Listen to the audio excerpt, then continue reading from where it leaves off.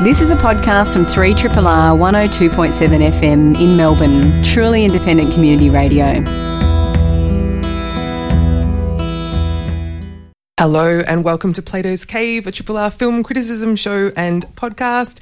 My name is Lisa Kovacevic, and joining me in the cave tonight are Stuart Richards, Sally Christie, Cerise Howard and Emma Westwood. It's everybody. We're all here. It's a full cave. It is. We're all crammed in. This is our second... Oh, my God, who said that? I don't know. Someone off mic.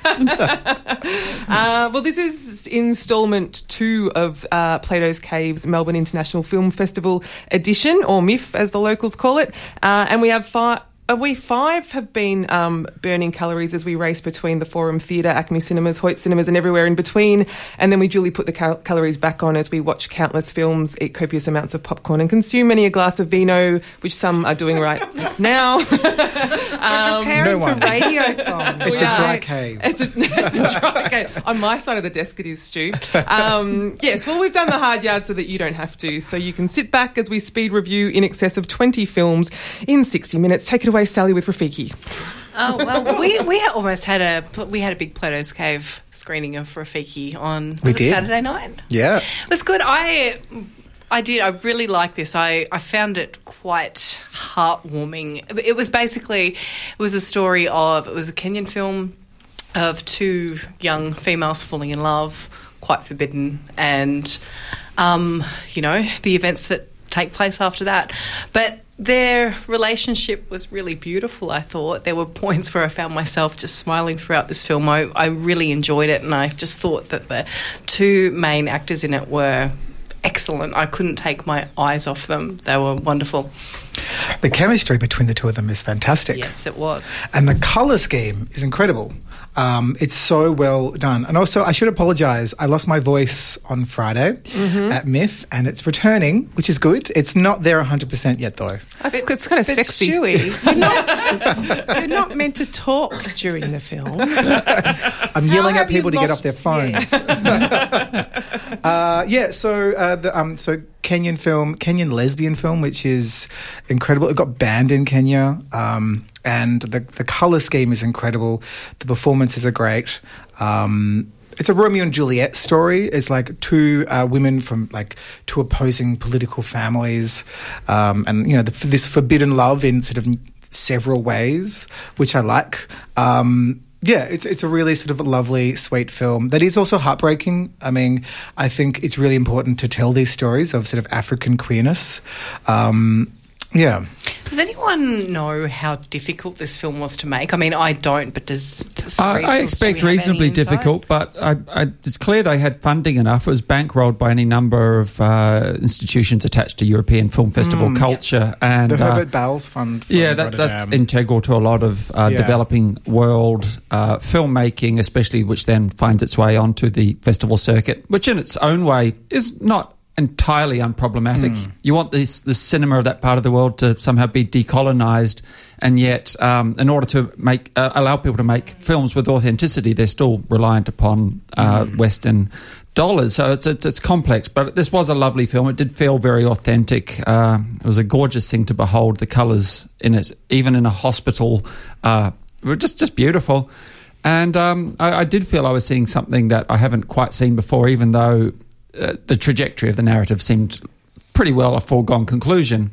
But I really enjoyed it too. Well, speaking of lovely colours, Emma, you saw Strange Colours?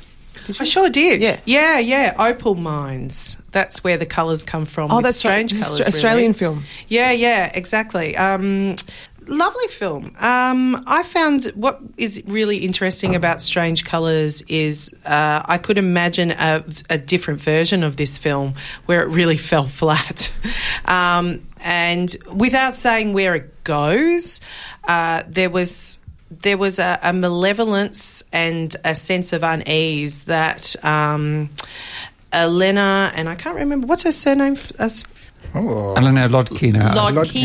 Oh, well Russian-born Australian filmmaker who she creates this sense of unease, which I think is really, really unique and very, very hard to achieve, especially as a first-time feature filmmaker.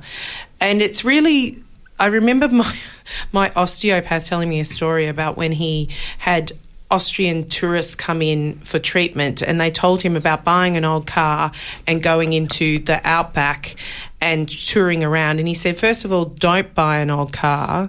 Get one that actually works and you're not going to break down. And secondly, watch Wolf Creek because it's a documentary. Oh, my God. And there's something about Strange Colours that plays on that aspect of these white men who go out, now elderly, whether they were elderly when they began, but have gone out into the outback to escape something emotionally, or whether it's a physical escape like the law or something like that.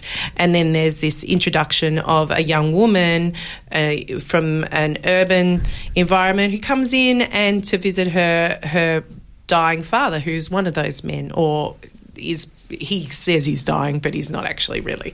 But what did you take away from the film, Stu? Well, I think it's an amazing film, an amazing, like, proper art house film. It's sort of funded by the Venice Biennale College. Sort of 100% of the funds come from that program, and yeah, stunning film, beautifully shot. There's a slowness to it, which is really lovely. That doesn't get dull at all because there is that malevolence.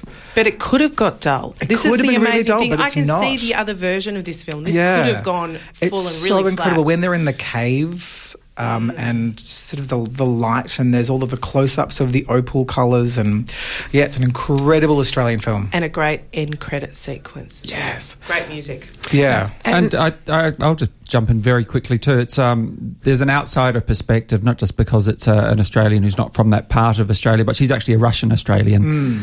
And I think not unlike what's his name, Ted Kotcheff coming to Australia way back when to make Wake and Fright, there's someone who's not of that world finding ways to easily tease out the sinister side of what is, even to us here, we cave dwellers, quite an alien environment. So the Strange Colours is playing on the 15th. That session is on standby, but the 17th still has tickets available, so do go see it. And Stu, you also saw I Used to Be Normal. Is that Australian as well? It is. Some Australian filmmakers. I Used to Be Normal, a boy band fangirl story. So it follows 4 women who are fans of boy bands. There's someone who, a Melburnian, who's a fan of, still is a fan of the Beatles. There's a Sydney-sider who's a fan of Take That. Then there is a San Franciscan woman who is a fan of the Backstreet Boys. And then there's a woman from, I believe, New York, and she's a fan of One Direction. And it looks at sort of these 4 women and their sort of very intense adoration of these boy bands. And it's really interesting where, from One Direction back to the Beatles, a lot of the kind of moral panic around women sort of expressing their adoration of these young men sort of hasn't really changed. I mean, apart from that, I don't think it's very revelatory in any way, but it's so much fun. I can't sort of describe just how funny this film is. A lot of the language they use and their love of these boy bands, and there's a really great theory of boy bands which gets sort of presented in the film, where boy bands, and this is sort of a quote, boy bands are a group of 3 to 5 young men aged between 17 and 21, each assigned a particular role. There's the cute one, the serious one, the bad boy, and the forgotten one. Joey Fatone. And there's a few there's a few caveats. So they sing about love, but not sex. So that rules out Boys to Men. And controversially, they can't be related. So Hanson are technically not a boy band. So Duran Duran, not a boy band. That's it. On the Block. New Kids on the Block, or I don't know enough about them. Sally and I are competing for the mic tonight, and you will really hear it. Yeah. Sally and Emma's competition over the mic. Give us money next week because we don't have enough mics. No, yeah, that's right. It's Radiothon next week. Please subscribe and get us some headphones and mics in studio. It's a necessity. Em, you also saw another Australian film called West of Sunshine? I did, yes. And this tills much mine soil of the loser father kind of genre of film. It's actually a thing. I think you guys, I didn't get to talk about it, but there was that one from New York. What was it? Menashe? Menashe. Yeah. Menashe. Yeah, which goes to... This can cover much territory. The loser dad. The boy as well, the Taititi film. Oh, yes, that's another one. So this is an Australian version of that. And I did really enjoy this film. I thought it was a very solid film. I thought that there was a lot of chemistry between the characters. It was very strong. It was a good little story. It held me. It gets a little bit slow-mo and pluck on heartstrings to the end for my liking, let me say. But... look, that's a little bit nitpicking. Really, as a whole, it does fall together. It plays on... They have Lisa Gerard do the score for this one as well, and Lisa Gerard is a big person in the Australian film scoring world and is rightly so, and I think that her music does really stand out in this. Did you see it, Lisa? No, Did you see it? Did anyone else see to. it? No one else saw it. So I saw it. Oh, well. This has been getting a bit of hype, actually. It's got a lot of, I think, publicity across town, but it does have another screening. I'm not sure whether it's on standby, but even if it is on standby, it's worthwhile going along because the standby tickets, often you can get a ticket. Yeah, you usually can get a seat at standby sessions. Exactly. So that's West of Sunshine. And keeping in the Australian film theme, on Friday night I went along to the locally made feature-length doco Now Sound, Melbourne's Listening. The film's just a vibrant documentary about the Melbourne music scene, and actually Triple R features quite heavily in it, so it could have had the subtitle a Triple R documentary, really. But anyone was there at the screening on Friday night. Anyone within the local music scene, I should say. Excuse me, I wasn't there. What are you talking about? Do you know what I was? I was living Now Sound. I was at the Mildlife gig at the night. Well, yeah, Mildlife featured heavily in the doco. You were living it. You were living it, Em, and I was just watching it on a screen next to Wildlife. No, they weren't there. They were at your gig. But exactly. the film is directed by Tobias Willis, whose love for the Melbourne music scene just spills out. Actually, he was very emotional. He came and presented the film, and it was a very emotional presentation, and that sort of emotion really spilt out into this film. It's really just a love letter to the Melbourne music scene, and it's quite timely because last year Melbourne was named, what was it? I've got the title written down. It was like music capital of the world. Yeah, and it's per capita. It's a per capita, because I went, how can that work with New York and that, but it's per capita. Well, it's because we're the most livable music capital in the world. We love to say that. But yeah, we got dubbed the music capital of the world, which is something, we should be proud of and we should cherish. And the film sort of looks at the threats that sort of, threaten, the threats that threaten. I did well in English. I like how threats threaten. They do.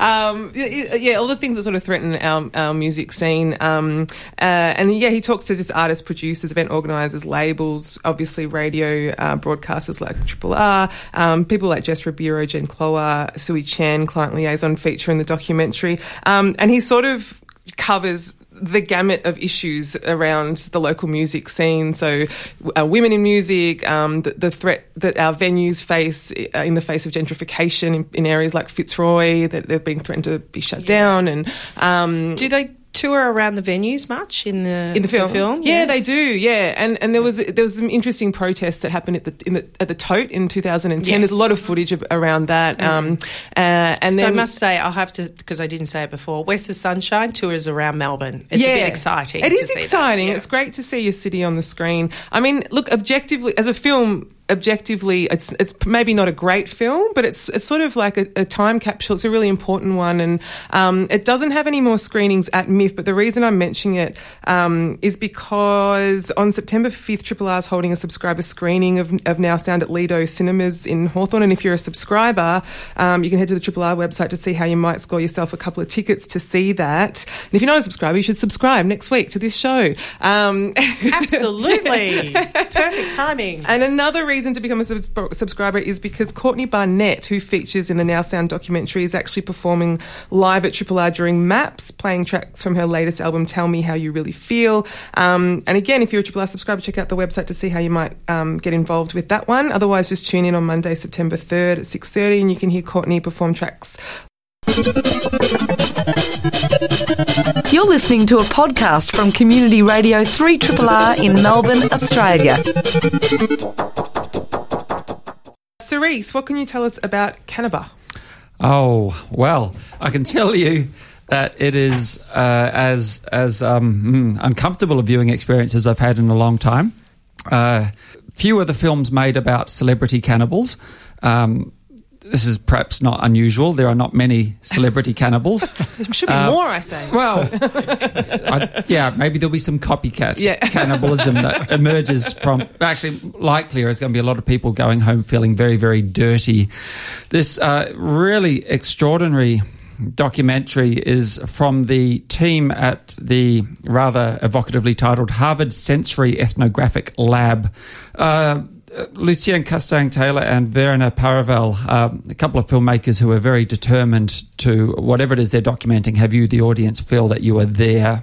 And in this case, we're here not just with this notorious cannibal, Issei Sagawa, but also his brother, who turns out to be quite an interesting character himself and who largely has become a caretaker for his notorious brother.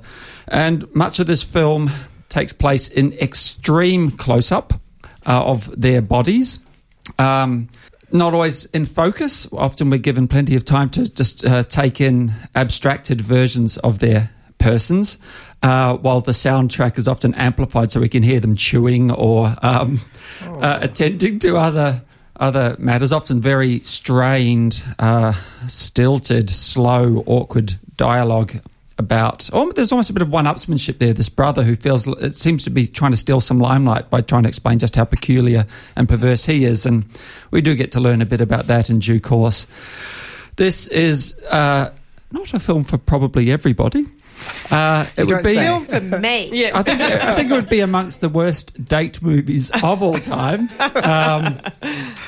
But it is astonishing. Or it is a date movie that is the litmus test. Yeah, you're hooked up with a cannibal. That's what that will tell you.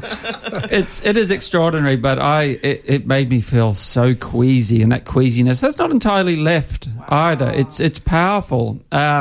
Really, really quite something. And it has its second and last screening at MIFF this very evening after this show. So I think at 9 tonight or so. Sally, you're going, aren't you? I'm leaving straight from the show to go to that screening, so it sounds like I'm in for a relaxing evening. It's right up your alley, Sally. Sally's vegan. Just need to point that out. And Emma, you saw Over the Limit? I did see Over the Limit, and I loved it. From cannibalism to gymnastics. Exactly. Although this was probably just as intense, really. I doubt it.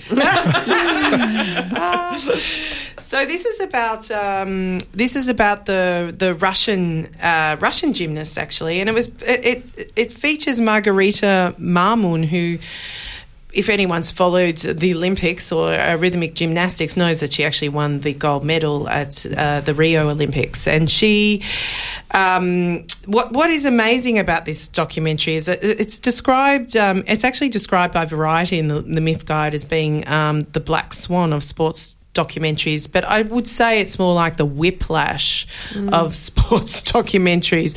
The amount of abuse that is hurled at this young woman, and it is about her, we could say ascent to the Olympics and Olympic glory, but there's no sense of that whatsoever. It's just about, it's more about, we know that this is her swan song, that she intends to retire after the Olympics, and that's the relief. That's the relief that this film moves towards. It's kind of filmed like it's a fictional feature. It's amazing how that the camera really seems very close and very much a part of everything, but she seems totally unaware of it, as does the head coach of the Russian gymnastic team, who I find it absolutely unbelievable that she was willing to put herself on screen as that, which maybe suggests that she finds there's nothing wrong with what she did. Just like, the jazz instructor in Whiplash, who was like, well, look, I made the best jazz musicians, and she's like, look, I created a gold medalist. So I think that all of these screenings we're talking about basically are on again. I think this is another one in standby, but it's worthwhile standing by and trying to get into it, really. Sally, tigers are not afraid, apparently. Is that something you've seen? I think it's something that most of us have seen. Yeah, we've all seen everything I except have me. not. Oh, you have not? Oh, me neither. Oh, And alack. Well, 3 of us have seen it. This movie is spectacular. It is one of those films that I am having trouble articulating how good it is. It's great. You're in the perfect forum for that. I know, right? Exactly. In the right spot. Act it out. I'll just do some mimes. Mime for radio. Yeah. But it's centred around children, but it is quite confrontational that, films that are focused, I guess, around fairy tales and children don't normally sort of go to that level, and it's also a really beautiful film as well in regards to that. I loved it. Yeah, so it reaches a level of violence against children that you don't normally see in film, and it is a really lovely fairy tale, though. These children are coping with sort of this cartel terrorism in Mexico, basically. Is this a documentary or it's a real life film? Yeah. So as a young girl who returns home and her mother has been taken by the cartels, and she ends up with some other orphan boys, and they kind of cope and survive while being hunted down by the cartels, and she is being haunted by her mother, and so it's a way for them to sort of use fantasy and kind of childlike play while being hunted down by mindless killers. And the way that it's been described there is exactly what it is, and it sounds absolutely horrific. And it is. And it is at points, but it's also incredibly beautiful. It's beautiful. beautiful. It's really, really incredible filmmaking. And their performances are incredible. Yeah, I think that was one of the notable points of this film, is that it manages to show beautiful fairy tale imagery, which is probably the best of fairy tales, being able to bring the magic into the darkness. And this film very much so does this. I mean, its darkness is dark. Yeah, right. From what you're saying, it reminds me of Pan's Labyrinth or something. Does it have similarities there? Or I saw a tweet, I forget who but they said it was Pan's Labyrinth meets the Florida Project. Yeah, right. Which is really apt, I think. And Emma and I saw Bisbee 17, which was this really interesting sort of docudrama hybrid. Sorry, I'm just throwing that at you. I might have thrown you. Is that right? Did you see it? Yes, I did see it. So it's about this tiny border town of Bisbee in Arizona, which is it's known for its now defunct but enormous copper mine turned tourist attraction, and the quaint artists that now live in the town, and the town has this sort of strong sense of community spirit that keeps this sort of ghost town alive. And then there's also this 100-year-old ethnic cleansing that everyone seems to have forgotten about, except for Robert Greene, who's the director. And so he sort of comes into the film and has it's really quite timely, isn't it, considering where it's located, quite close to that Mexican border and what's happening with Trump. And but Robert Greene comes in and he has members of the town reenact this dark period in their history, which happened about 100 years ago, when the miners of this copper happened exactly 100 years ago. They did it as a reenactment on the centennial. Yeah, that's right. And so this copper mine, which is absolutely huge, it's ginormous, and it really was a big part of the war effort for World War I believe. And then they eventually closed it down. Now it's a tourist attraction. But at the time that they were mining, the miners got together and formed a union and were demanding, obviously, better pay, better rights. And all the companies behind it said, no, you can like it or lump it, basically. And they got together, about 2,000 of them got together with the sheriff of that town and put them on boxcars, which was quite chilling considering on what was happening in Nazi Germany, and sent them to the Mexican border, never to sort of be heard of or thought about again. And a lot of them were ethnic minorities, we should say as well. So it was this real ethnic cleansing.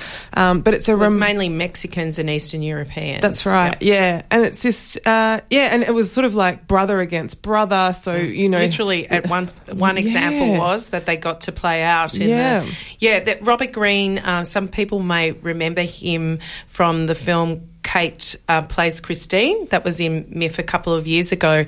And so he works with this idea of teasing out non-fictional subject matter with performance. And in that was with the Christina Chubbuck case where she committed suicide on air and Spoilers. had the it did happen a long time ago. And why are we laughing? It wasn't funny. It wasn't funny at all. Not funny. Especially if you were one of the unfortunates who actually saw that live footage, were watching the news that night. But he has this interesting way of playing with the fictional, bringing actors in who may have some sort of background to the incident, or some sort of, they're always contextualised in the way they come to it, and sometimes they will change their view in trying to work through it. This is exactly like Kate Plays Christine. Kate Plays Christine, I was more interested in the subject matter, but this one, it just ramps up the way he has such a beautiful, amazing momentum in his movies that comes about. And it's also for people who may know, and it was a documentary that won a lot of awards. Kitty Green, no relation to Robert Greene, I must say, the Australian filmmaker, did a similar thing with the Netflix exclusive, which was casting John Bonet. Oh, casting John Bonet, because it reminded me a lot of The Act of Killing, which was all about... Oh, yes. That was all about mass executions. The Indonesian death squads. Yep. Yeah. Oh, it was horrific. Astonishing film. Yeah, it's a really interesting approach to the form. It's also like this weird form of catharsis that sort of happens out of these sort of stagings. It's shot beautifully. It's so cinematic, and the score by Keegan DeWitt is... I loved it. Yep. It was so... this sort of jarring steel string guitar, and he's a very, very, very, very clever filmmaker. He does it in 6 chapters, so it gives you this beautiful pacing that seems to make it not too overwhelming as well, and it gives him space to explore things and keep people on track. He's just... it's a new form of documentary. That's the only thing. I think a lot of people go into documentary expecting a certain type of documentary.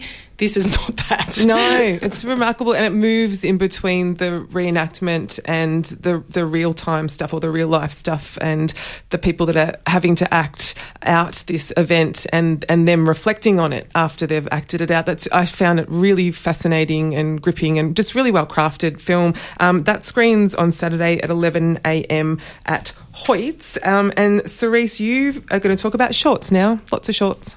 Baggy shorts, short shorts. Make it short, Cerise. Well, in as many as 7 categories, I was engaged as one of 3 jurors of the shorts across MIFF this year, along with Cheryl Mulholland and Sarah Snook. And these awards were announced last night, and media releases have since gone out, so I can freely talk about at least the winners. Next Sunday, there are a couple of screenings of the 7 films that were chosen to be award winners, but I think each of the short packages has at least one more screening. So there's Australian fiction shorts, animation, experimental, all the usual categories. But it was a really strong overall selection of shorts that we all hugely enjoyed wading into. And I'm going to just shout out to a couple in particular. The awarded Best Australian Short Film, All These Creatures, Charles Williams, extremely evocative drama, a little film about mental health and a family struggling with a sick father in a very familiar sort of environment. I believe it's somewhere in Melbourne. But it could be almost anywhere in big city Australia, but not in one of the gentrified suburbs, just more one of those sort of, around these parts, western suburbs, or perhaps outer fringes. Anyway, it's tremendously moving. I think Charles Williams has a terrific future ahead of him. I don't like to think people are just going into shorts in order to audition for feature filmmaking, but you also do see a lot of promise in some cases. So you go, all right, well, there's an award. Go forth and conquer. The overall best short film, the Grand Prix, the City of Melbourne Grand Prix, a beautiful film called Fauve, director Jeremy Comte. Just toxic masculinity in children. It's a thing, folks. One-upsmanship in games of double bluff in perilous landscapes. Two young boys. It already sounds like the stuff of a suspenseful few minutes. It certainly is, but this glorious film doesn't put a step wrong. No, every shot is just measured beautifully.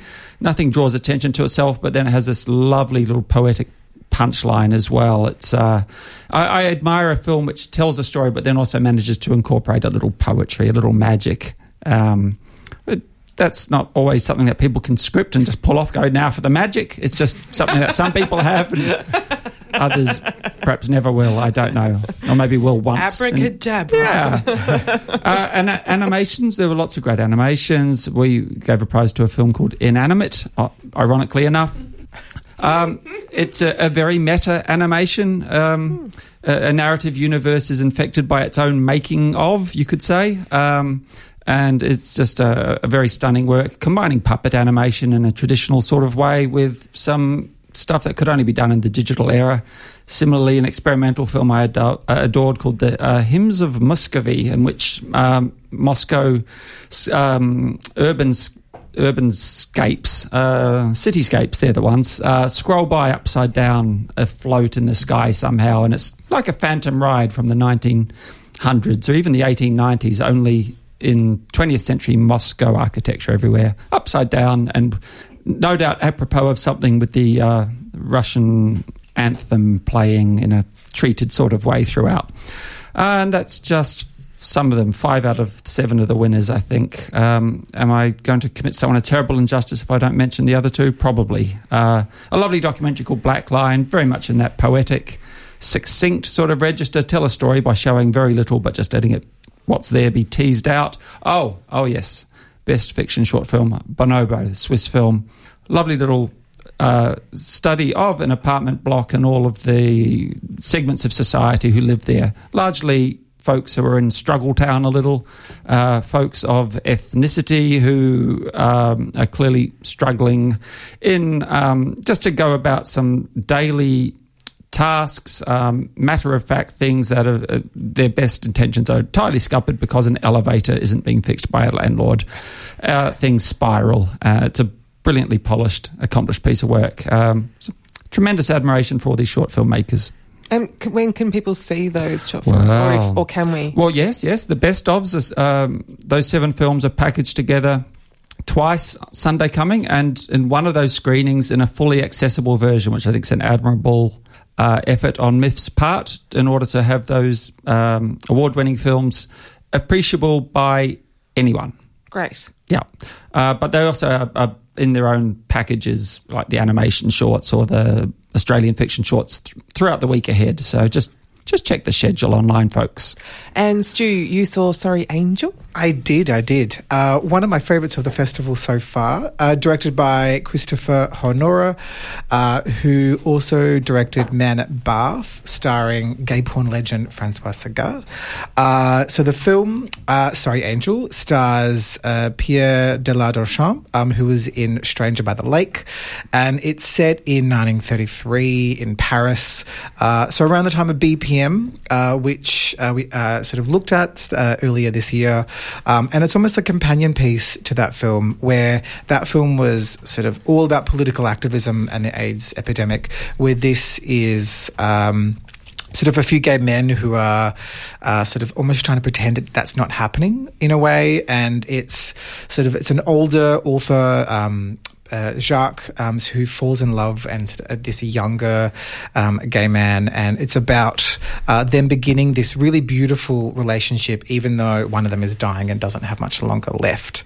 And there's a really interesting sort of line that gets sort of given at the very start when they're talking about letter writing, and the older man says, "Be elliptical in your writing." And that's what the film ends up doing in terms of how the narrative plays out, which is really, really interesting. And the score is incredible, featuring the Sundays, Massive Attack, the Cocteau Twins, and the meet cute of when they meet is in a screening of Jane Campion's The Piano, which is really lovely. Which is sort of odd. You'd think that this sort of gay relationship would start during The Piano. It's a hot film anyway. It is a hot film, yes. And they're talking about how great that film is while they're kind of meeting.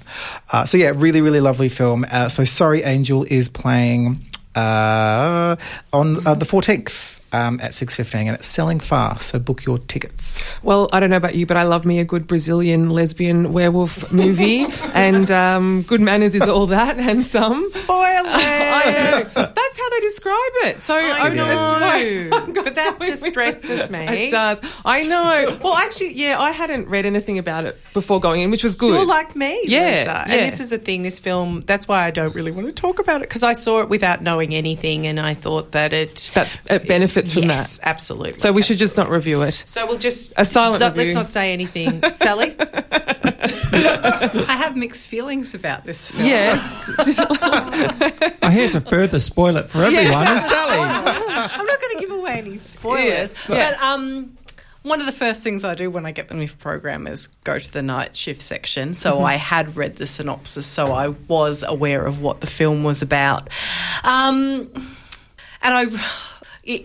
This is a very hard film to talk about without giving away too much of it. Well, it's kind of a two-act film, isn't it? It is a two-act film. Yeah. And I liked the first act a lot more than I liked the second act Me of this film. too. It's interesting. Actually, they could stand alone as their own films. Definitely.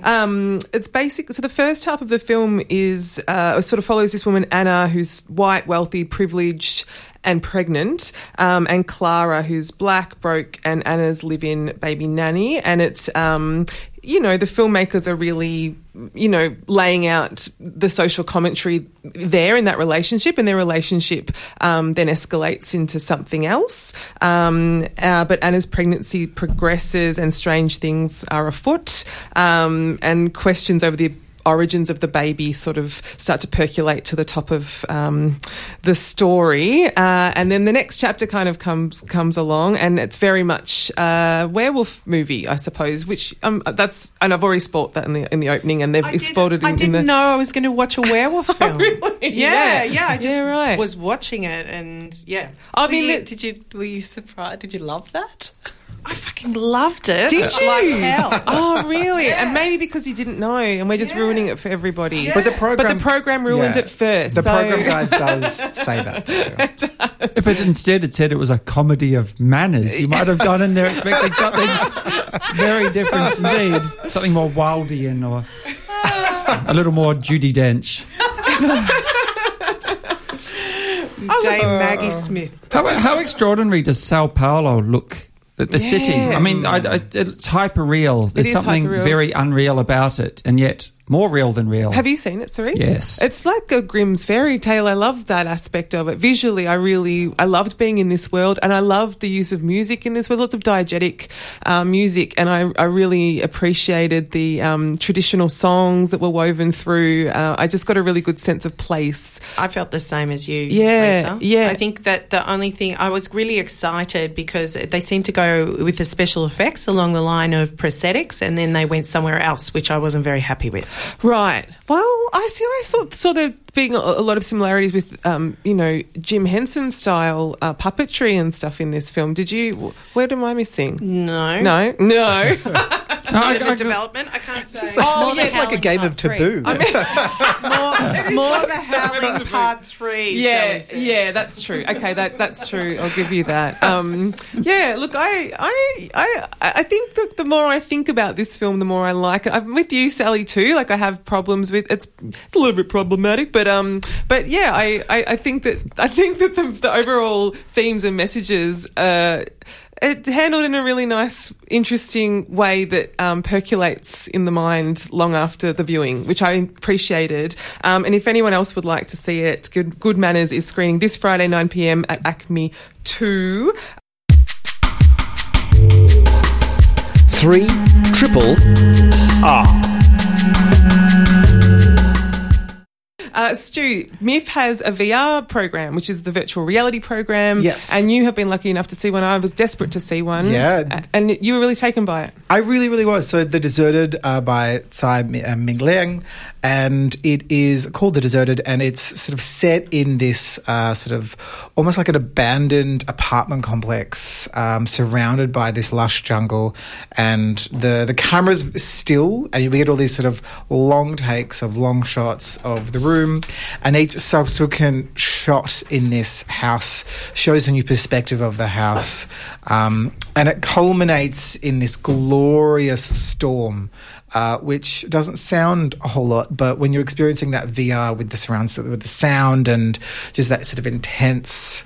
So can you explain for people that don't know? A lot of people don't know what VR is, and so you're wearing a headset. Yeah, you're wearing the headset, yeah, and you've got the. No, you're sitting down for this one. Okay. But the chairs you're sitting in kind of swivel, so you get to move around and kind of see the room. So it's very, very immersive. That's like the one I did. Yeah. Yeah. So it's a You're sitting in this 360. room. You can go Yeah. 360, and you're Yeah. encouraged to swing around on your chair. Yeah. Because you see things. You see everything that's there. Yeah. I actually put on my headset one way, and when I took it off, I was facing in the opposite direction, and I didn't realise. You'd completely get removed from the room.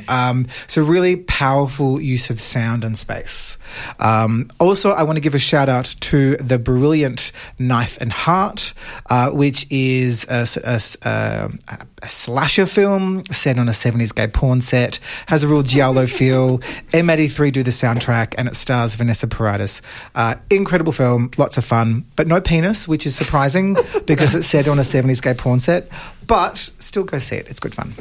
Sounds Does great. it have a mustache at least? Yes. And a fluffer. Lots of hair. Is it So much, hairy? yeah, some hair. Yeah. I'd hope so. Yeah. Well, Emma and I saw Hirokazu Koreeda's murder mystery, The Third Murder. I feel like you're better equipped to tackle this one, Em, because you probably know the film. Oh, really? Yeah.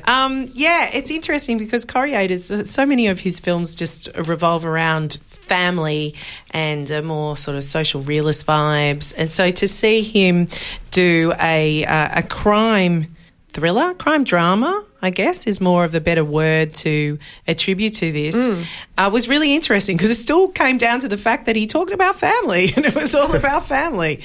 But I actually found that, and you know, everyone's massive fans of Koreeda, probably more than me, I would say. I really liked his style with this sort of material. Yeah, I think work. that it worked really well because he has a slow boil feel, and there's just the tension with a crime film that works very well with him stylistically, and it was achieved here. Yeah, it reminded me of I think it's a Kurosawa film, Rashomon, which is about sort of the one crime and from four different viewpoints and stuff. But the interesting about this film was that it's just four viewpoints from the one character who keeps changing his story, and I thought that was really an interesting take on the genre. So it's not a bad film, and that The Third Murder screens this Sunday 11 a.m. at Hoyt's 11, and it's selling fast actually, so you get online if you're interested in that one.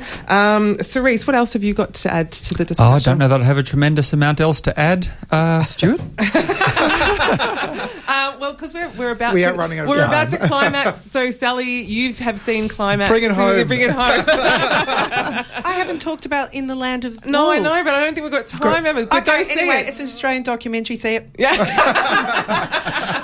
Very, very quickly, Gaspar Noé's latest film, Climax, I saw on Saturday night, which is basically set in the 90s. It's a hip-hop dance troupe. They're finished rehearsal and someone has spiked their punch with LSD and shit gets Gaspar very quickly. Sounds great. It was one of those films that I was so glad that I saw in a cinema. I think there is another screening this Saturday night. Go and see it. It is worth seeing in a cinema. Whether you like it or hate it, it's worth it. Thanks, everybody. It's been a great show. We'll see you next week. Bye. This has been a podcast from 3RRR 102.7 FM in Melbourne. Truly independent community radio. Want to hear more? Check out our website at rrr.org.au.